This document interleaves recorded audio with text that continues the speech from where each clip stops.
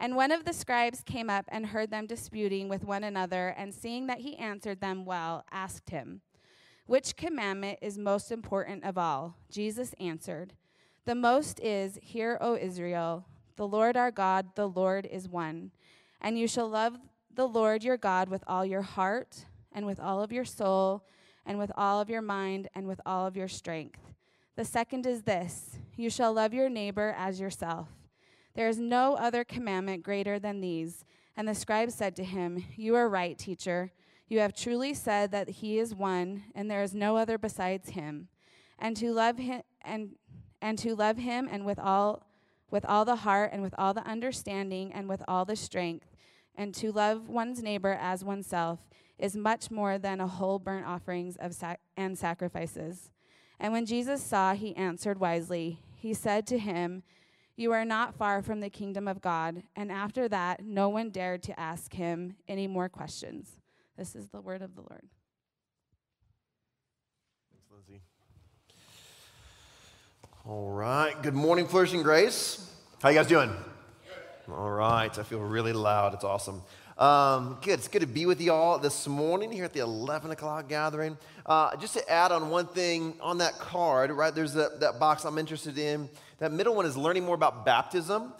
We have some baptisms coming up next Sunday. After our last baptism kind of day, a number of folks said, "Man, I think that God's calling me to get baptized, and I want to give my life and surrender my life to Jesus, and I want to publicly declare that God has done this work in me, that I have died with Christ, I've raised a new life, that I've been cleansed by His blood." And so next Sunday, Mother's Day, we have like 4 or 5 folks that have said, "Man, I want to get baptized next week." And if you maybe have been sitting on that, and you're like, I know, like I really want to learn more about this, and maybe you're not ready for baptism, but maybe you're just like, "Man, I do want to learn more about that." Make sure you mark that on that card, just leave that on your seat.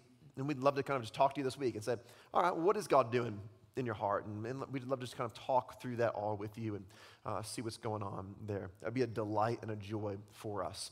All right, so we are continuing in this series, Citizens of the Gospel. Citizens of the Gospel. We started this last Sunday for those of you who weren't here. Some of you in the room are like, "Hang on, Lindsay just read the same passages last week."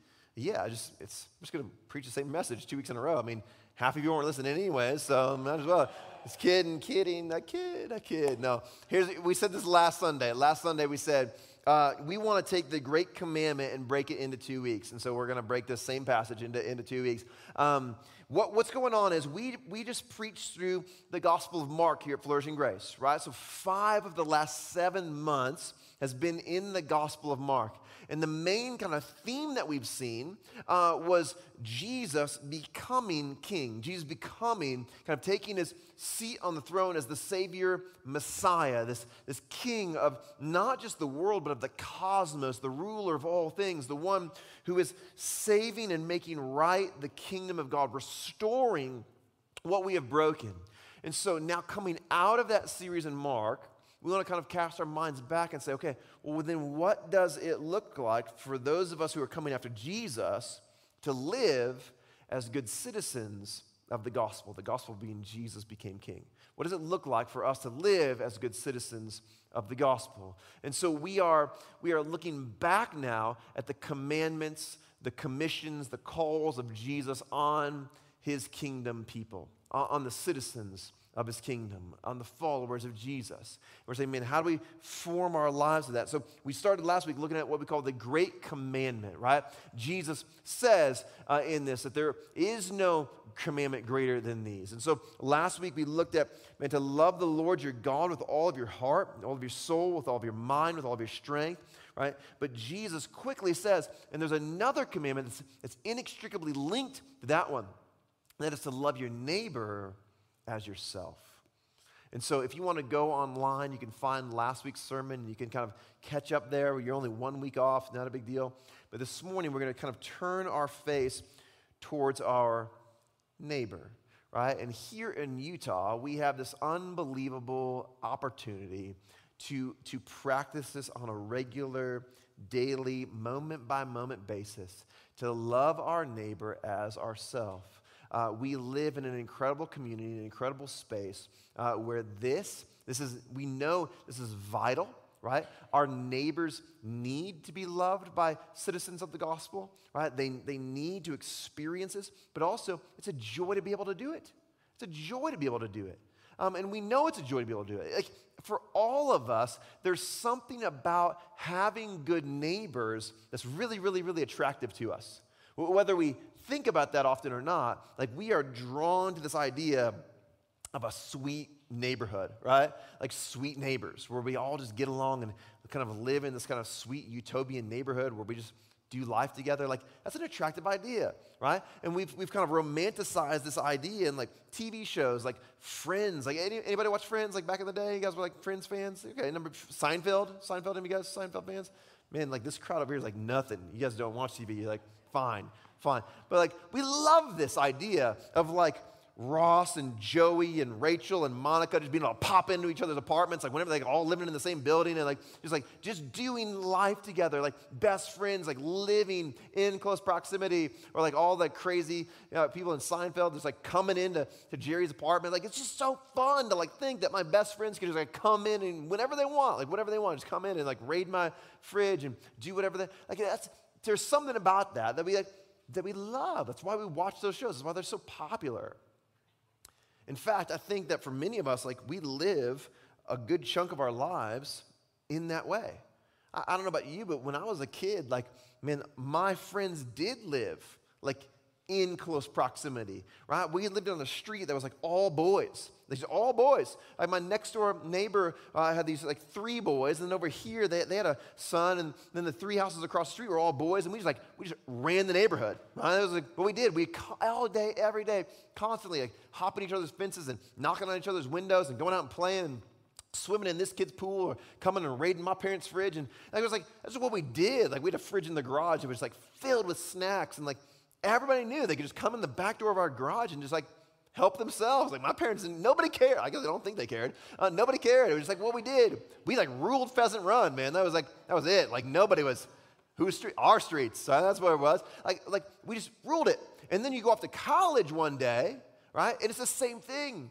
Like, you are forced, you like live in this little bubble that's like all community. Right? Your friends literally live on the same floor in this massive building. You're all engaging in life together. Or maybe you lived in like some sort of a house with a bunch of your friends, and like you don't have to worry about anything. College is amazing. You don't have to worry about anything. Like, all the food you ever want is like prepared for you. You just like walk across the street. It's like smorgasbord. And then you just go back and you just hang out with your friends. Like, it's amazing.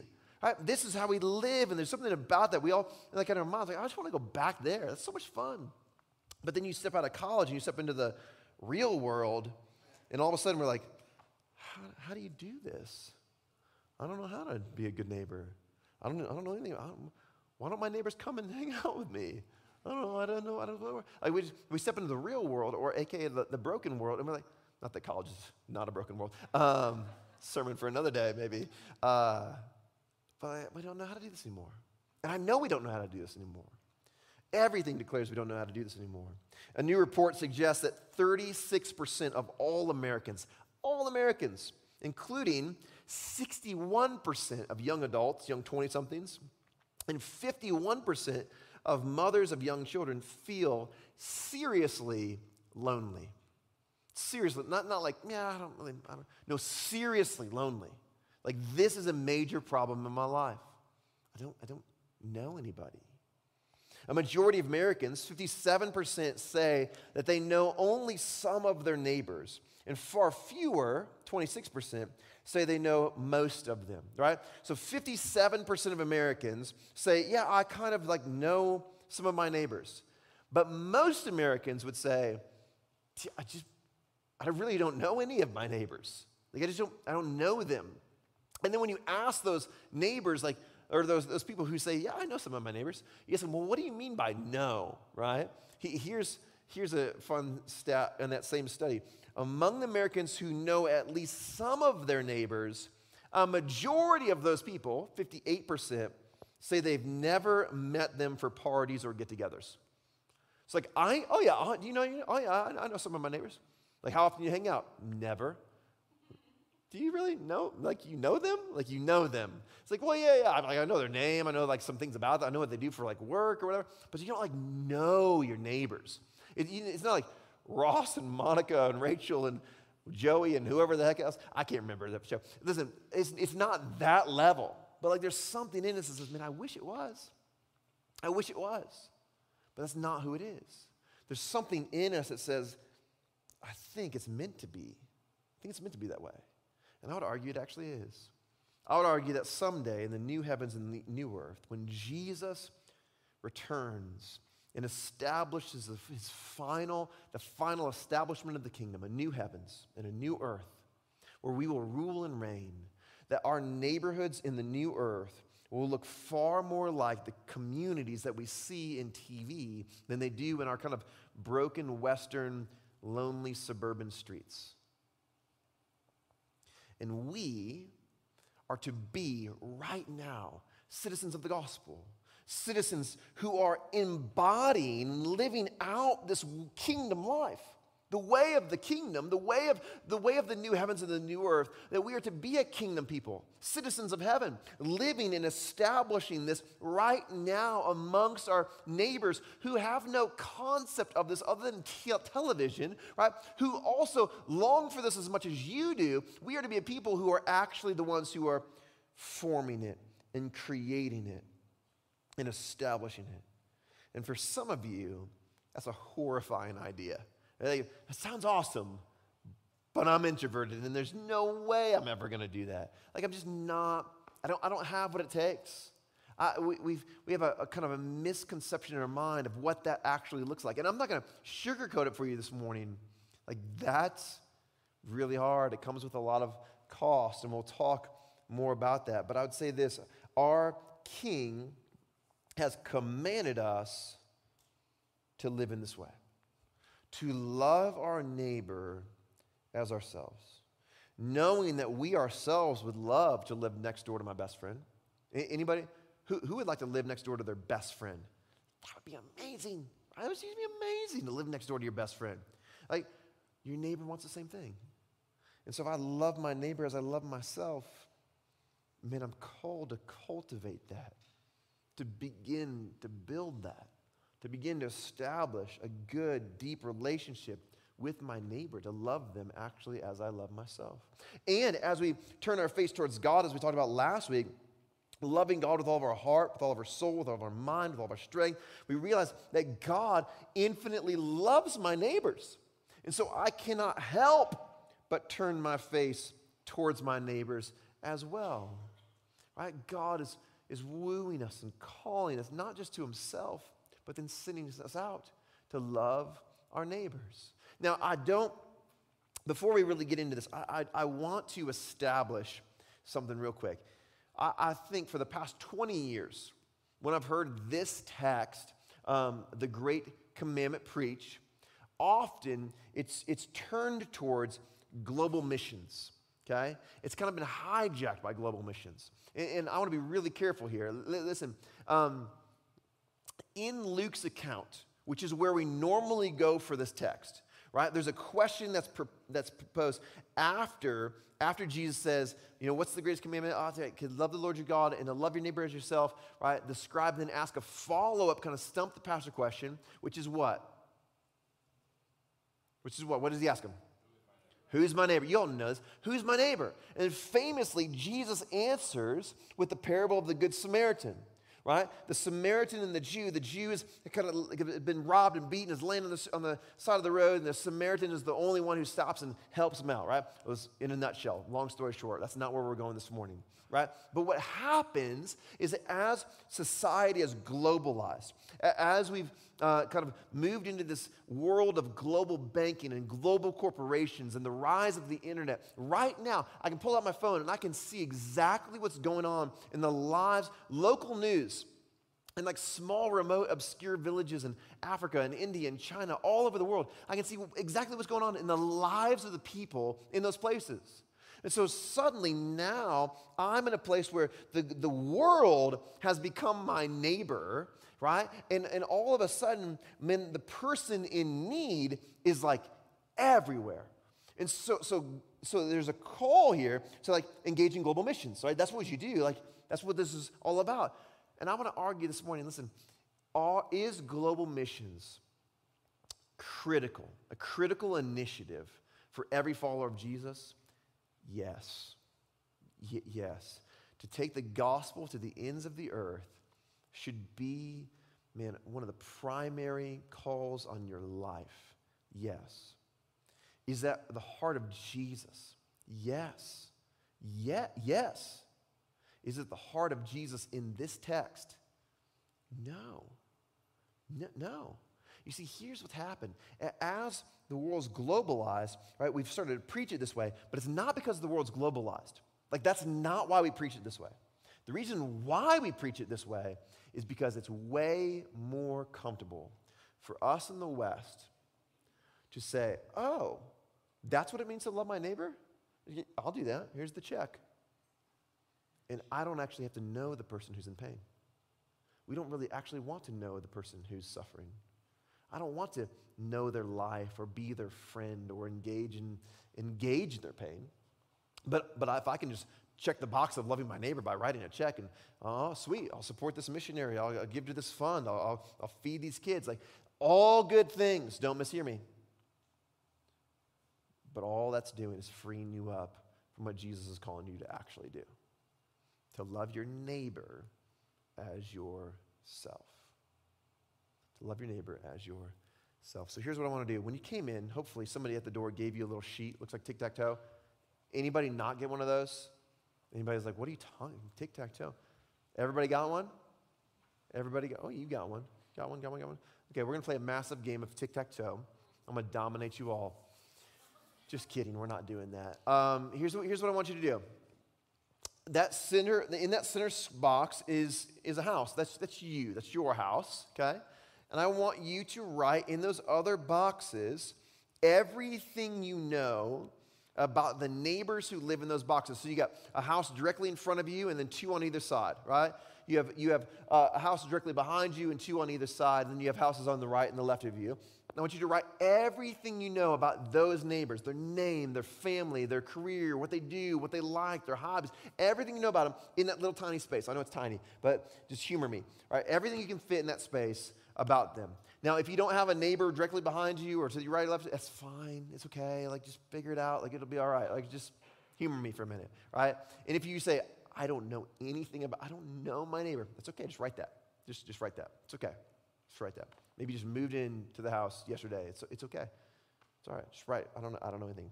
I'm going to give you a minute to fill it out, and then we're going to get into this.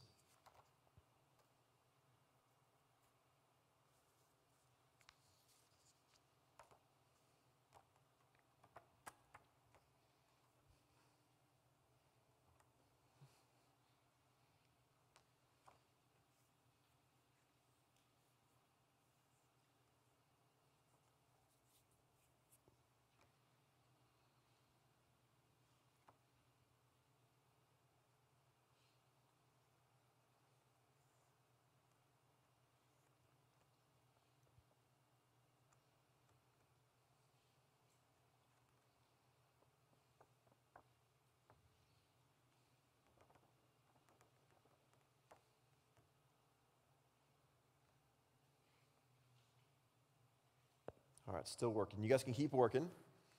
You can keep working because the first box that I want to talk about in there is that middle box. I want to talk about you in your house, right? We'll talk about your neighbors in a minute.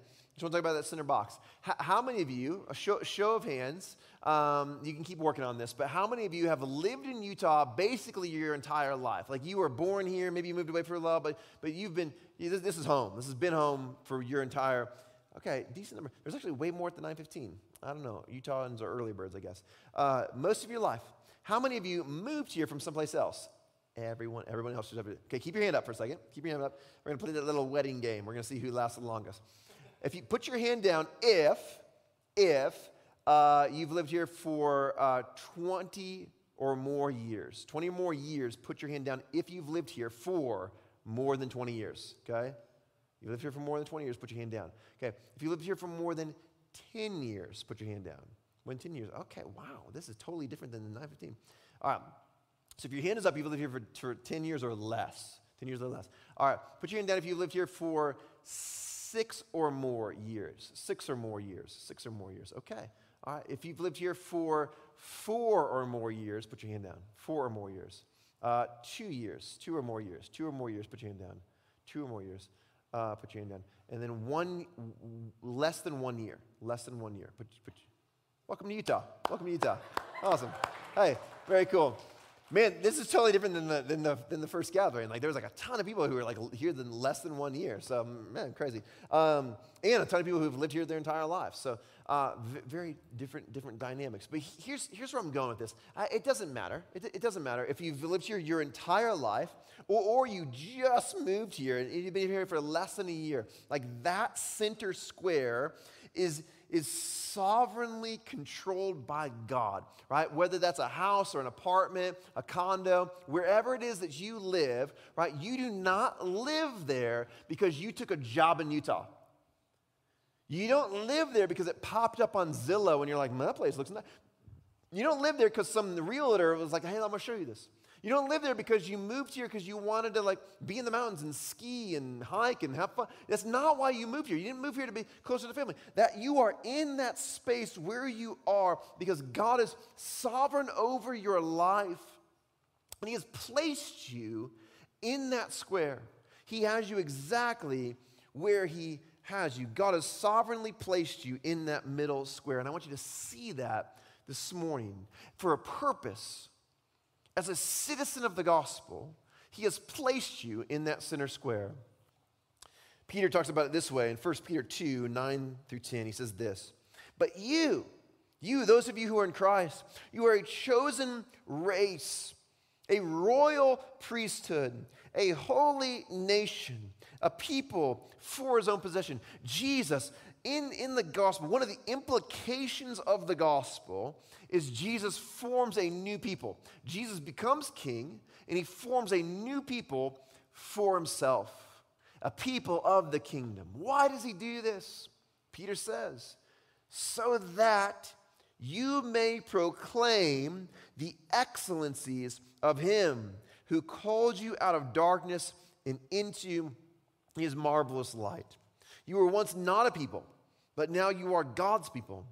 Once you had not received mercy, but now you have received mercy. Jesus does this. He forms a new people, calls you out of spiritual darkness, brings you into spiritual light, into a community of people, so that you might proclaim His excellencies, the excellencies of our King, the one who has done that work. Paul talks about it this way in 2 Corinthians 5. This is one of the most robust, beautiful texts in the New Testament. We should all as a church just memorize 2 Corinthians 5, 16 through 21. It reads this way, from now on, therefore, we regard no one according to the flesh. Even though we once regarded Christ according to the flesh, we regard Him thus no longer. Therefore, if anyone is in Christ, he is a new creation. The old has passed away. Behold, the new has come. All of this is from God, who through Christ reconciled us, reconciled you and me to Himself, and gave us the ministry of reconciliation. That is, in Christ, God was reconciling the world to Himself, not counting their trespasses against them, and entrusting to us the message of reconciliation. Therefore, we are ambassadors for Christ, God making His appeal through us. We implore you on behalf of Christ to be reconciled to God. For our sake, He made Him to be sin, who knew no sin, so that in Him we might become the righteousness of God. Right? God, through Christ, reconciled us, reconciled me to Himself. And in doing so, gave me the message of reconciliation. The moment I was reconciled to Him, I understood how I was reconciled. And in that moment, I became an ambassador of that ministry of reconciliation, an ambassador of Christ, one who is to tell others, hey, God wants to reconcile you to Himself. And He's made a way for that through Christ. It's amazing. We are ambassadors placed sovereignly in this moment right there in that middle square. And all of those outer squares have been given to you. Or maybe more accurately, you've been given to them. They have been entrusted to you. And I wonder for us in the room, how many of us, when you kind of wrote everything you know about every single one of those people, if anybody wrote, they have been entrusted to me. They've been entrusted to me. I am an ambassador for Jesus to them. Sovereignly, God has entrusted them to you. There is a very, very strong chance that there is no other ambassador for Jesus in your neighborhood. You're it. You're the one that God has placed in that center square and sovereignly entrusted those other squares to you. And so here's what I want you to do. I want you to write in every single one of those squares, they are entrusted to me, or they've been entrusted to me. They've been entrusted to you. Sovereignty of God has placed you right there in the center, and each one of those other squares has been entrusted to you. They're entrusted to me.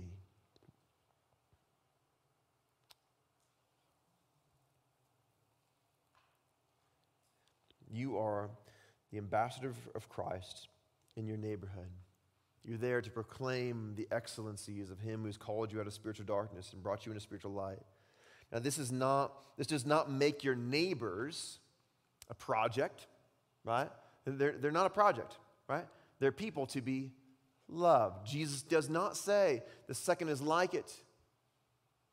Save all your neighbors as you've been saved. That's not what He says. Convert your neighbors as you've been converted. That's not what He says. Love your neighbors. Jesus will take care of the rest. Engage your neighbors and proclaim the excellencies of the one that you love most, right? We love God with all of our heart, with all of our soul, with all of our mind, with all of our strength. And when we proclaim that to our neighbors, the excellencies, the glory of our King, the King will take care of it. He'll take care of the rest. You are their ambassador to proclaim His excellencies. Second, the second thing I want you to see is that God so loves those outside squares. He so loves your neighbors, right? We all know John 3:16, that for God so loved the world, He gave His only Son, and whoever believes in Him will not perish, but will have eternal, everlasting life.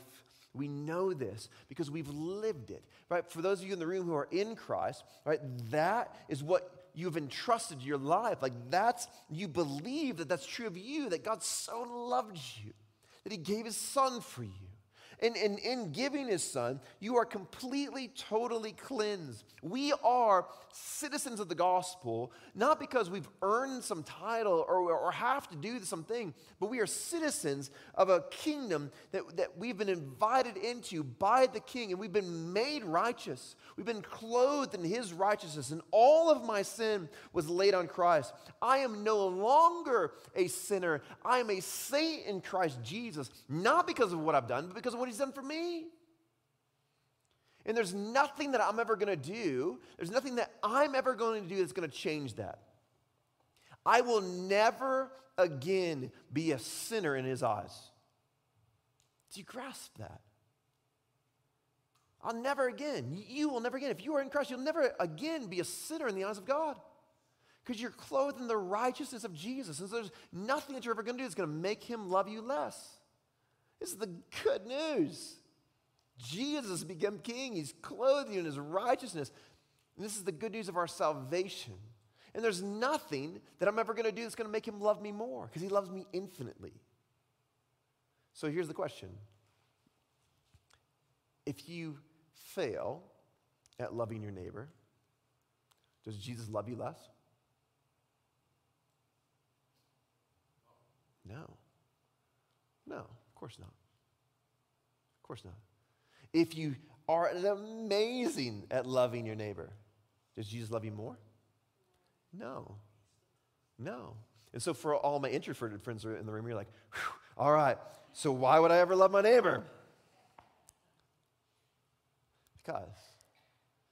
Jesus, when you were infinitely lonely and infinitely in need of love and kindness and someone to reach and save you, he gave his life to that. He gave his life to love you as he wants to be loved by you, to love you as he loves himself. He gave his life to that. And we have been awakened to this ministry of reconciliation. We've been awakened to his love for us, but we're also awakened to his love for those neighbors, for those outside squares. And so we're a people who, even though maybe it's terrifying for us, maybe we know there's going to be cost to this, we're people who say, Jesus counted the cost, and the cost was heavy, and he stepped in anyways for me. And so we are a people who say, I will count the cost, and I'll step in anyways for him and for them, because he deeply loves my neighbors, and he's placed me there to be a demonstration of that love, to proclaim his love to them. The gospel is our motivation for loving our neighbors. Now, are there benefits in it for us? Yes, there are, right? We can actually cultivate this beautiful environment in our neighborhoods where we all hang out and have fun. We can lean on each other, care for each other, and go into each other's homes and have this amazing relationship. Are there benefits in it for us? Yes, there are. But the ultimate motivation to love our neighbor as ourselves is the gospel. We look at Jesus and we see how he did that for us. And so then we are ready to do it for others. The question is, how do we do this? How do we do this? I want to give you three kind of super practical things, and then we'll be done. Okay, just three super practical things, and then we'll be done this morning. First, there's a category of us in the room who, when I said, "Hey, write your neighbor's name," you were like,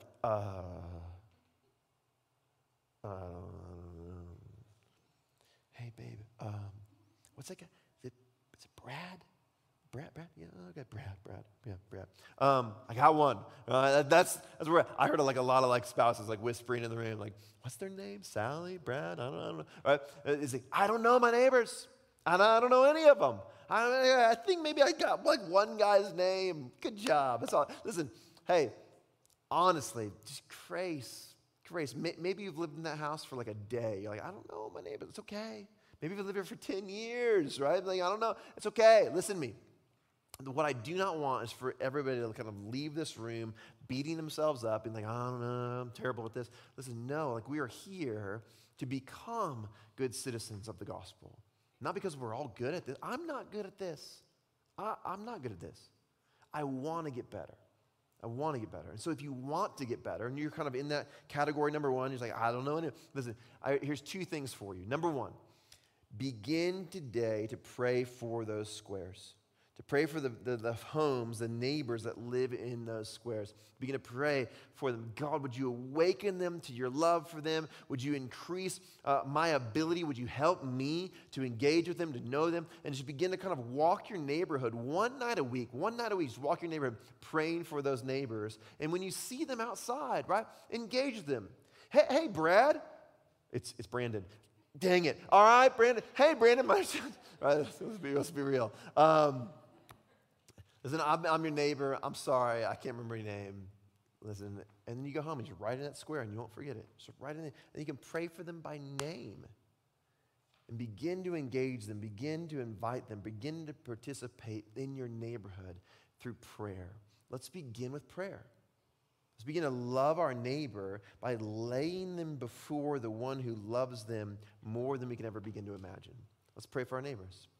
Second, maybe some of you are like, man, I want to actually engage more than that.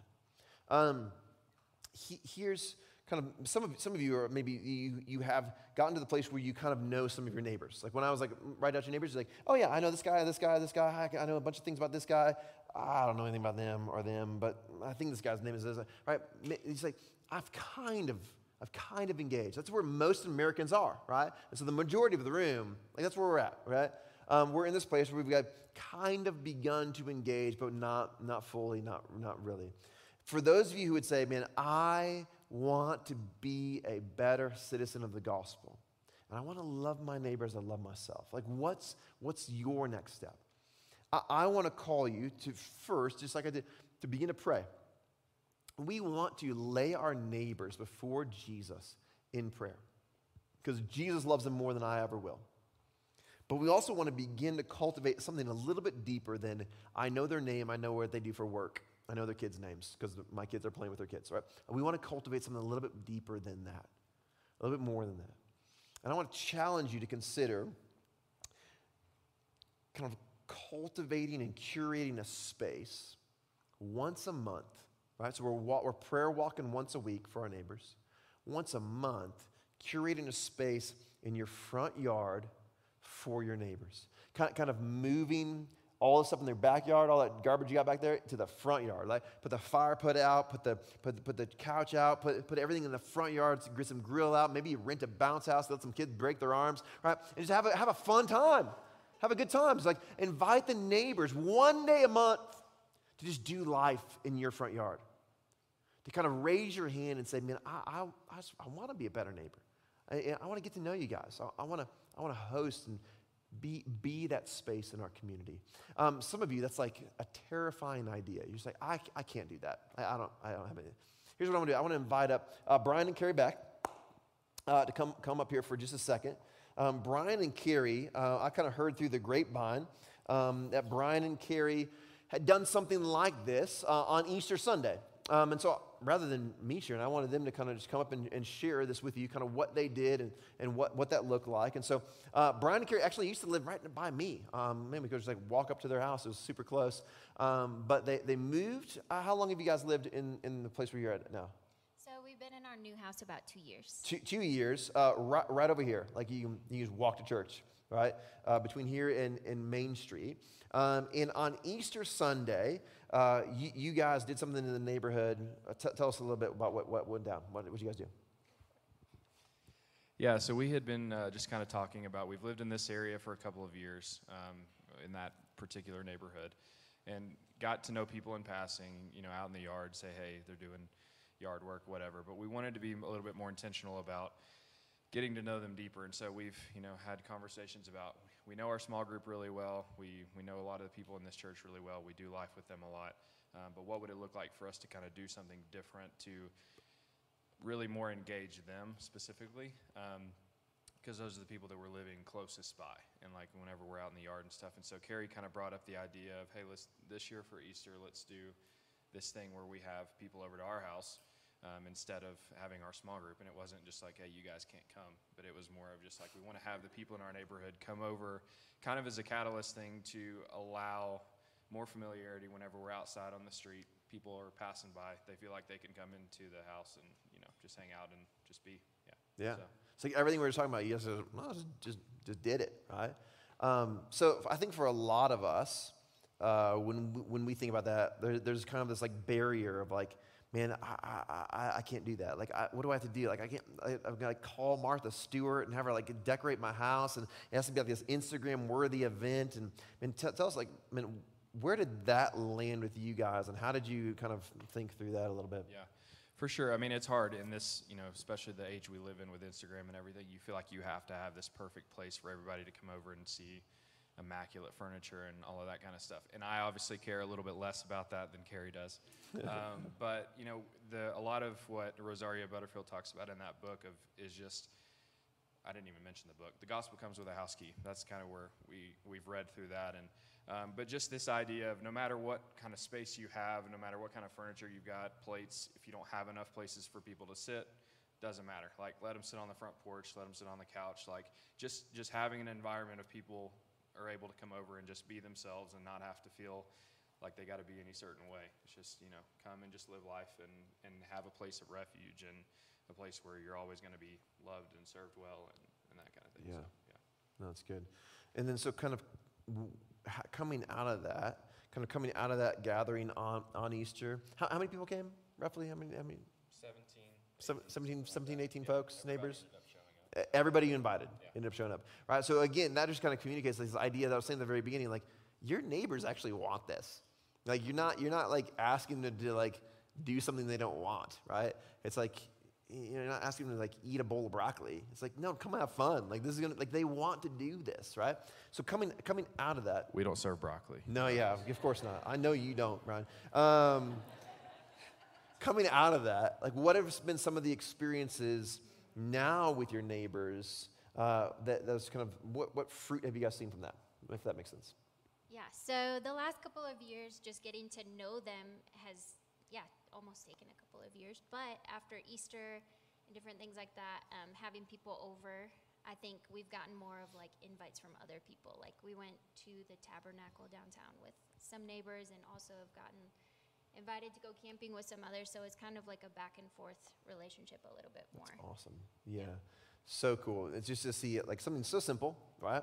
It's kind of just produced like deeper, more meaningful relationships. And it's kind of the catalyst at the beginning of it. So awesome. Can we thank Brian and Carrie for sharing that? Yeah. Friends, here's the reality. I don't want this to get lost on anybody. I mean, as you begin to engage in love, we talked about this a few months ago. It doesn't matter who it is. It doesn't matter if it's your spouse or your kids or your neighbors. There's going to be some pain that comes along with that. You have some neighbors that maybe don't respond in this kind of beautiful, sweet way. You're going to have some neighbors who are a little bit harder to love than maybe you would like, right? That's just the reality of it. And maybe your neighbors begin to view you as a project as you begin to just love them, right? The reality is it doesn't matter. Right? This is what we've been commanded to do by our King, is to lean into the brokenness of our neighbors, to begin to see and identify their pain and their sorrow and love them in the midst of that. It's television gives us this kind of beautiful utopian picture of that. It's not going to be that. It's not going to be that. But it's also not super complex either. All right, what Brian and Carrie did is amazing, but it's also simple. It's simple. And it's been a catalyst for them to kind of engage even deeper with their neighbors. And so for those of you who are in kind of those categories where you say, man, I want to get better at this, right? Whether you don't know any of your neighbors or you know a handful of them, but you don't know them really well, you say, I want to do a better job of this. We want to resource you. This is the last thing I want you to hear, okay? We as a church, we want to take, loving God and loving our neighbors really, really, really seriously. Really seriously. And so we want to resource you in loving God with path groups. Talked about that last Sunday. We got path group course coming up on Tuesday. But we also want to resource you in loving your neighbor. And so what we've done is we've overhauled our communities ministry. And Brian and Carrie actually are on that team, our communities leadership team. Communities was like, we created these events and then you could invite your neighbors too. But instead, now we want to actually help you kind of host your neighbors locally to actually become a citizen of the gospel in your neighborhood. And so we're talking about what that's going to look like. We're going to be rolling that out over the next few weeks. But if that excites you, you're like, no, I want to become somebody who loves my neighbors really, really well. I want to begin to do things like Brian and Carrie do. I want to begin prayer walk in my neighborhood. I want to do this. We want to resource you in that. You can go to flourishinggrace.org/neighbor. flourishinggrace.org/neighbor. You can pull out your phone right now. It's a short little questionnaire, 3-4 questions, I think, just kind of about where you live and how long you've lived there. And we want to kind of get some information so that we can resource you. And even this week, we're going to begin to come alongside you and just kind of give you some resources. Maybe that book that Brian and Carrie read or some podcasts that have been an encouragement to us. We'd love to kind of come alongside you and begin to resource you in neighboring. We would love to kind of preach the same sermon a year from now and have every single one of us fill out that card and just know all these things about our neighbors. And our neighbors would know, man, they're people of the front yard. They're people who love their neighborhood and who love their neighbors. And also people who fiercely love Jesus. And I know that, man, when I have questions about Jesus, when I'm struggling, that's a safe space where I can go and I can engage with them in a safe way around faith and around love and all these things that I'm wrestling with. There's a kindness that's coming from that house, that's coming, it's flowing out of the gospel of Jesus because we're growing as citizens of the gospel. Let me pray for you guys. Jesus, I pray this morning that you would give us a heart and a vision for loving our neighbor as ourselves. That we would see this as not something that's super complex and hard, but something that's simple. Something that we can simply engage in and simply do. Just extending love and kindness intentionally to our neighbors. Would you give us a heart for that? And then would you begin to produce the fruit? Would you begin to turn our neighbors' faces towards you as we proclaim your excellencies, the sweetness of your mercy and your grace, your glory and your renown, what you've done in our life, where they say, man, I want that same King. Pray that you do a great work through the people of Flourishing Grace as you help them to love their neighbor as they love themselves. Praise things in your name. In the name of Jesus, amen.